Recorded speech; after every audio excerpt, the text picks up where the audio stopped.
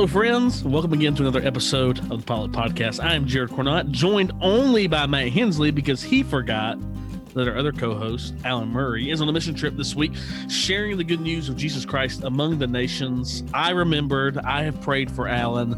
Matt apparently hasn't, but we'll ask. Matt, how are you doing today?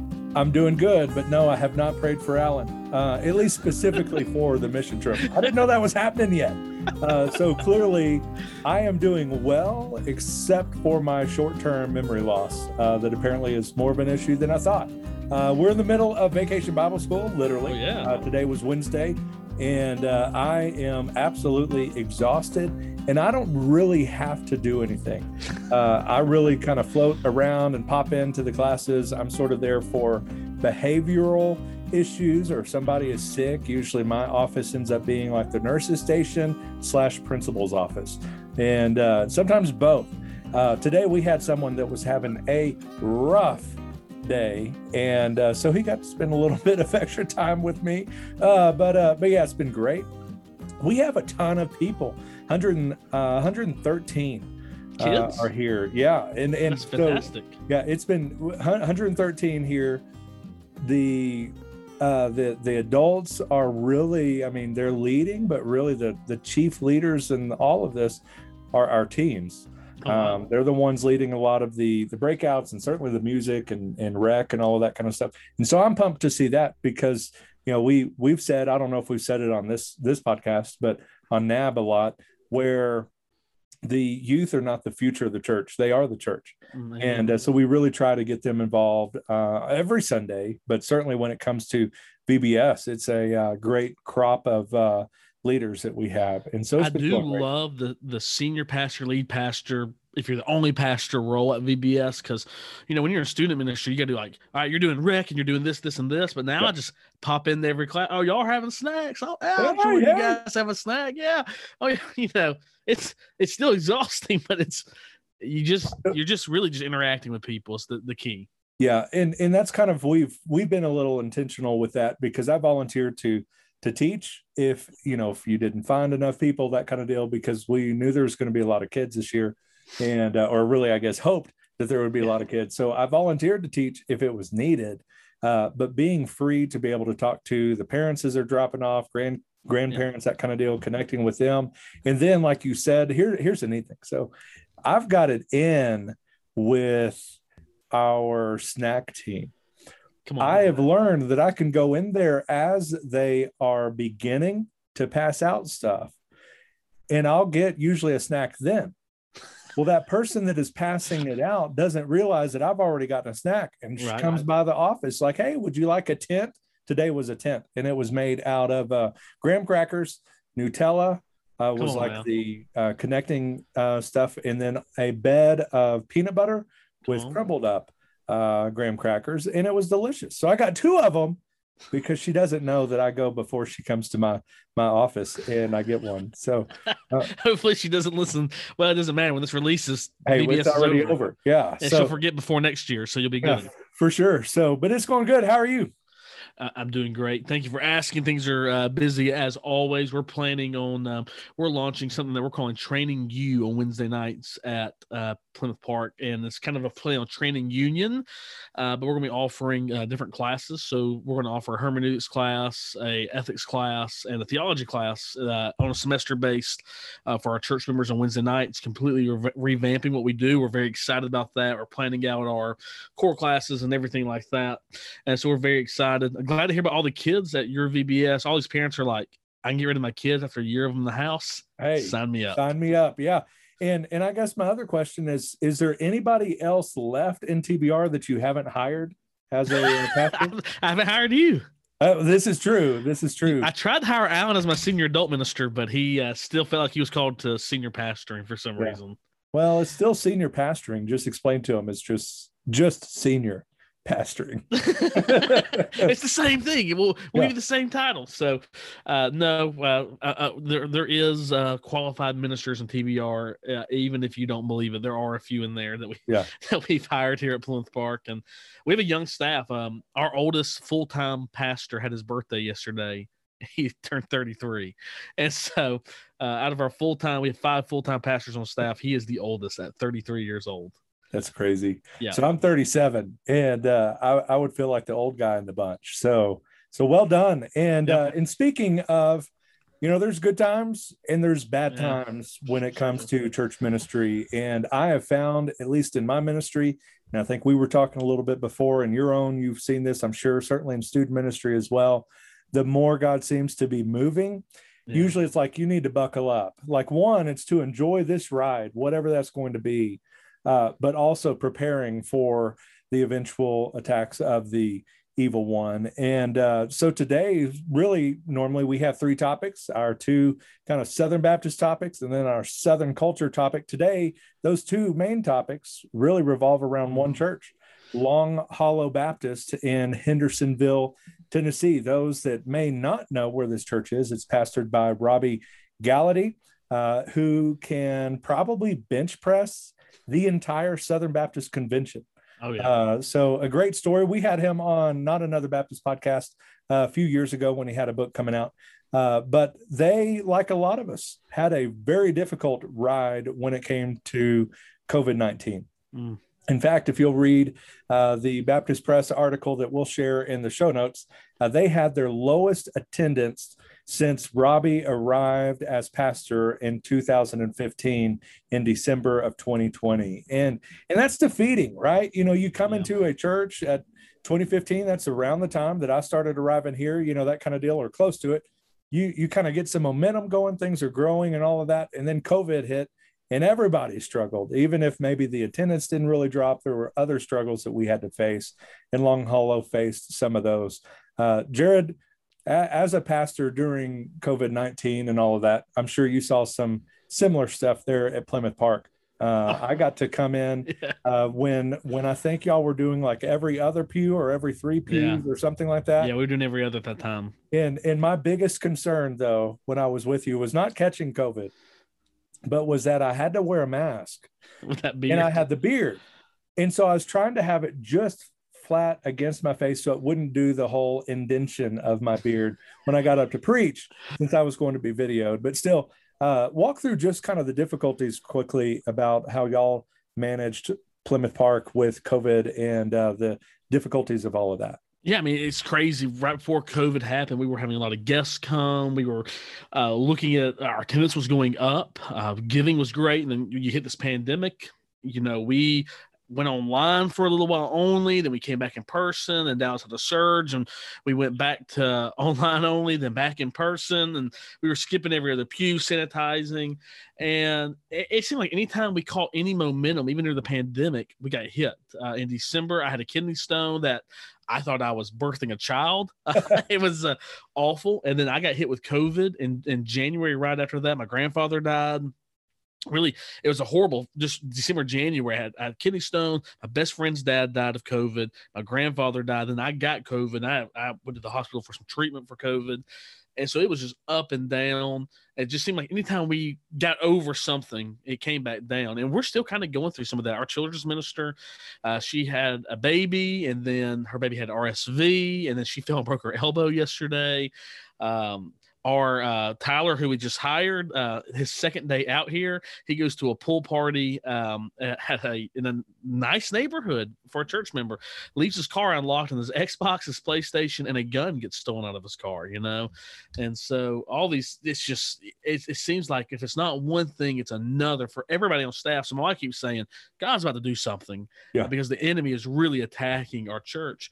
And it is really discouraging, but we look forward and forge on ahead, knowing that God's going to turn out everything for our good. And that's what we obviously realize in eternity if we don't realize it here, but that God is working for us. And it's been a hard year, but at the same time, God's kindness has been demonstrated to our church this entire time.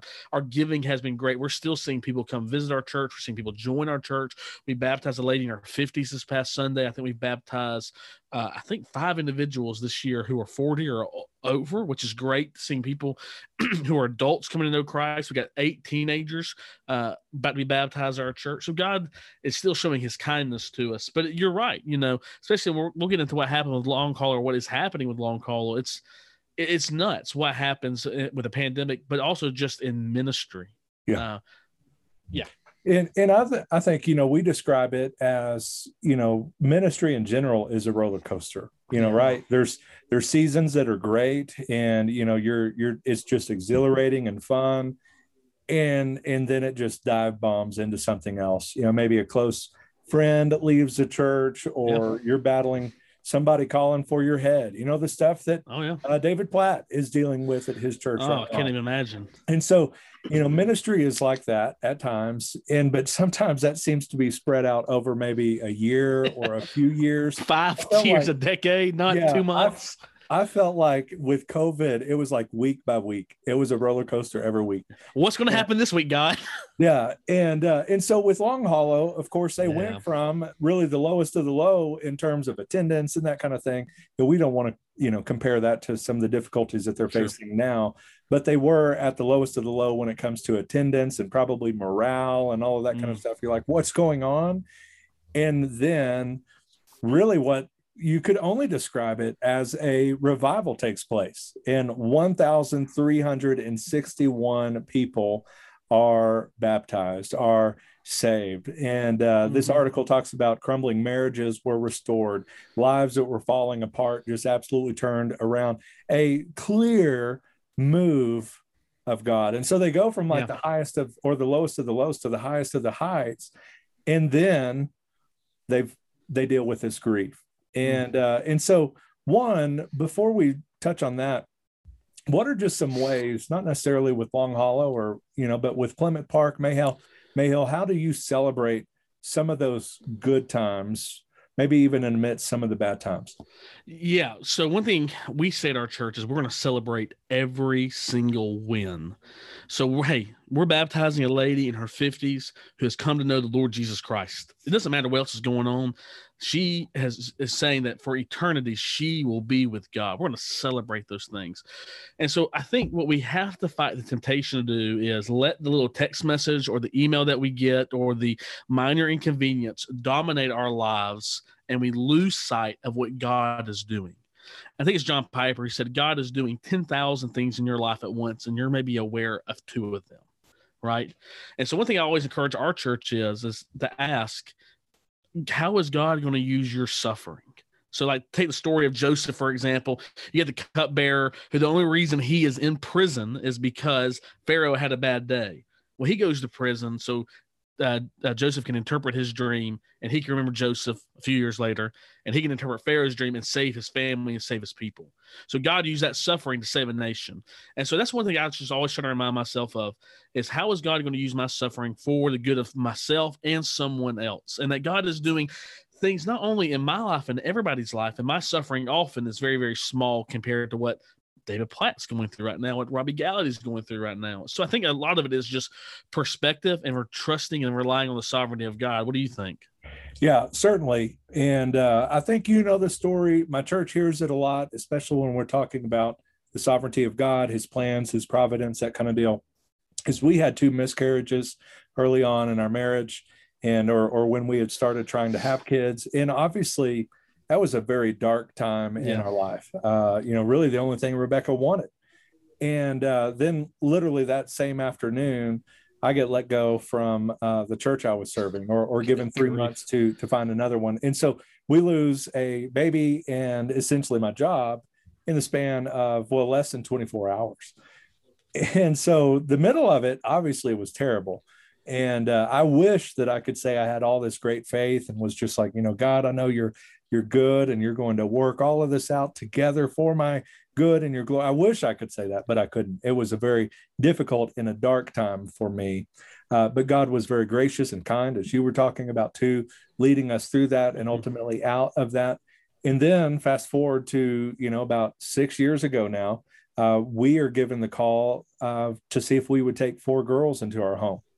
And at that moment, we were the only family in our agency that had room for 4 girls. Wow. And so it was at that moment that God reminded me, I believe, that was what he was doing 5 or 6 or 7 years prior with the miscarriages, is because if one of those had gone to term, or if two of them had gone to term, obviously, we wouldn't have been able to take those 4 girls, and they would have today gone to permanency in 2 different homes. And so that doesn't mean that the suffering or whatever the difficulty may be years in the past was, worthless or whatever. You walk through that by faith, all of that, but then you can look back and see what God was doing through it all. And we can see that obviously much more clear now.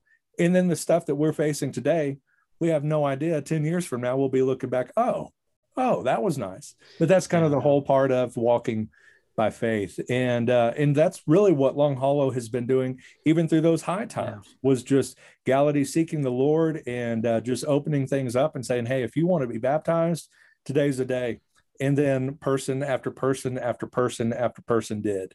And instead of kind of our fine-tuned worship gatherings where we're going to be in at 11 and out at 12, they just said, God, this is yours. We're going to sing, we're going to preach, and then we're going to call to respond, and we're going to stay here until everybody's done doing whatever they need to do in terms of business with God. And so they saw, as we said earlier, over 1,000 people, 1,361 people baptized in their church. And then just recently were racked by grief when one of the beloved staff members there, Chris Swain, died at age 47. And so this Chris is also Robbie's best friend. So it's not just losing a fellow staff member that's obviously going to affect your church, and you're going to have friends that you serve with. Maybe you're not best friends or whatever, but this is also a best friend of Robbie. And so it's a difficult thing, to say the least, on top of the fact that his father-in-law has passed as well. And so you go kind of out of this highest of the high moments in his church now to the lowest of the low. And so you may not be facing something like that today. And certainly we pray not, and we would ask you to be praying for Long Hollow and for Robbie, their church, and their family. But when we do navigate some of those dark times, either the loss of a close friend or a loved one in the church, someone that's just beloved, how do you walk through those, or how do you shepherd your folks during those times? One, we cling to the hope of Jesus Christ, that they have their faith in him, that they wouldn't trade a single nanosecond where they are now for a year back here on earth. They're better now than they'd ever been. And so that's one thing we would walk our people through, is if, they lose a loved one, there is that promise of that. Of course, when it's unexpected loss like this, and this happens with parents, this happens with all kinds of church members, you just teach them really to the best of your ability. I walk into a lot of rooms, I'm like, I don't even know what to say. And so you just comfort them perhaps with scripture, or you just are presently there. Sometimes you don't really even have to say anything at all. I remember I went to go to hospice when I started a church in North Carolina, and we had a beloved member who was about to lose his wife, and I just sat with him, and I was there when she took her final breath, and he just wept in my chest for about 20 minutes. And I didn't say anything. I just held him. I was presently there with him. And I think it's a good reminder that we don't walk through suffering alone. We don't, as Christians. And I don't know how the world does it without community. I know people find community in different ways. I don't know how you do it without the hope that death does not have the final say to those who love the Lord Jesus. And I don't have to go through this alone. My church will support me. They will help me. We'll go through it. We're going to share meals. We have a lady in our church that we go out to eat with regularly, or have her over to our house, just because the loss of her husband is a big grief for her. And so we do that just because it means the world for her to spend time with our kids and do those things. And so those are some things that we do at our church, and it's not perfect. It's not what maybe you always need to do at your church, but I remind our people of those things. Death does not have the final say, and you don't have to walk through this alone. What do you do? For sure. And something that we share is, when somebody comes and is like, hey, but I've been praying, I've been doing blank, I've been all of these kind of checking the boxes that maybe God is going to answer this the way that I want, to share that's not always how God moves. Sometimes it's learning that, instead of, and I've shared this in sermons before, I don't know who I heard it from, but sometimes it's, God, don't take the prayer isn't, God, take this thorn away from me, but it's ultimately, God, how can I endure this thorn with you? How is this thorn going to drive me closer to you? And I love what Gallaty was talking about, how this really taught them that faith truly does endure, even when the prayers that maybe we want to pray and the things that we want aren't answered the way that we hope and all of that kind of stuff. And he said, it's easier to believe in God when it looks like he's working than when it looks like he's not. But the prayer of faith is not so much about the outcomes as it is with the relationship you develop with God along the way. And that's something we certainly love or learned through the miscarriages, and certainly something we've learned through seasons of difficulty in church, is that it wasn't just God was going to step in and fix everything in the snap of a finger. He can, but that's not always the way that he works. Sometimes these different opportunities allow us to press into that relationship a bit more, be ministered to him really as Emmanuel, God also with us in these things. Yeah. Also, Robbie, he tweeted out, he said, I'm learning that there is a cost to revival and a price to maintain it. He says, I'm not wavering in my faith. I'm reminded of what Job said in Job 13:15, though he slay me, yet I will hope in him. And then he tweeted yesterday, he said, leading up to the day that Chris was found, I felt a leading to spend 2 days in silence. Near that time, I simply read my Bible and sat in God's presence. Maybe he was depositing me or depositing me something in me to sustain me over the next 2 weeks. The Lord prepare us for what he's going to put us through. It is a reminder that God's word is not merely for instruction only and in growth and knowledge. It's also to teach us more about him so that we can find our comfort and rely in him. And I do appreciate that perspective through the suffering that he's going through to be able to say that. Yeah. Well, in a completely giant U-turn, detour, whatever, to the Southern topic, what are your thoughts on shaved ice? Oh, okay. Now we're talking. I love shaved ice, and it's one of the things I loved about moving to Texas is there's shaved ice everywhere. I have a list of the best shaved ice. I think the best shaved ice that I have found is Steph's Chillville down in Grand Prairie. Yeah. It's behind the Fiesta grocery store. It's fantastic. Yep. Bahama Bucks is another good one. Tasty Ice is directly across the street from our church. So sometimes we just walk on over and $2 in hand and get some shaved ice. And there's some other good places. I love it. We go to Costco and we buy for I think $20. We get a $30 gift card to Bahama Bucks. And so we go so much, we're like, we need to buy this. I'm a fan of the sour flavors, so sour cherry, sour blue raspberry. I like the little sweetened kick with my shaved ice. How do you get yours? Do you get cream? I don't get cream in mine. My wife, she always gets strawberry carlotta with cream every time, or Tiger's Milk cream. My wife does some kind of a wedding cake. Oh, I can't. I hate wedding cake. It's awful. It is horrible. Like I'll do the wedding cake ice cream, but I can't do the wedding cake shaved ice. I don't want a snow cone to taste like wedding cake. Yeah. I don't so that's hers. For me, I'm very simple. Ultimately, it's the grape, it's the green apple, the cherry, that kind of deal. But when I do get to go to Grand Prairie or Irving and go to some of the places where they have that, we don't have that here. And what brought this on today at Vacation Bible School, we had a member bring his shaved ice machine. And so it was just your standard blue raspberry, your cherry, your grape, and it was great.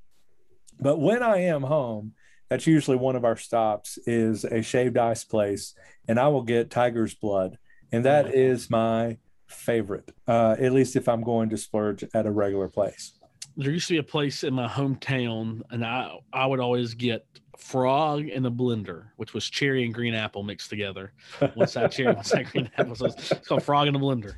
And so that was one. We had a place right by my house in college. So we'd go over there all the time, summer snow, and go over there and get some. And it was very, very good. And so I love shaved ice. I don't know how Alan feels about it. I feel like he would like it. Alan's going to be in Dallas in a few weeks, so I'll take him to get some shaved ice probably. There you go. He'd probably want like a liver mush flavored. That or like he would, what is something like liver and onions, old people, something like. Yeah. He wants Werther's original. Werther's flavored, yeah. That's fantastic. Well, and he'd probably get really ornery about how fast it melts. And Yeah, if I eat it too fast, I get a headache. If I don't eat it fast enough, it melts. Yeah. Alan, I hope you don't listen to this episode.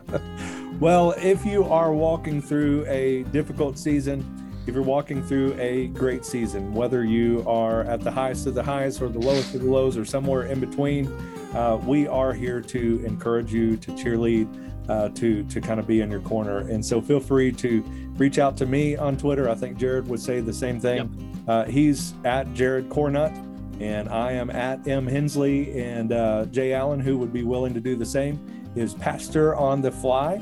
And so we would love to connect with you there. But Cornut, why don't you send us out?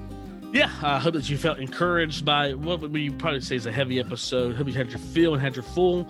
Go get your snow cone this week. Treat yourself. Maybe that'll make you feel a little bit better for a little while at least. Enjoy some delicious goodness. And please know that we'd always pray for you. Join us next time. Same Baptist hour. Stay Baptist, my friends.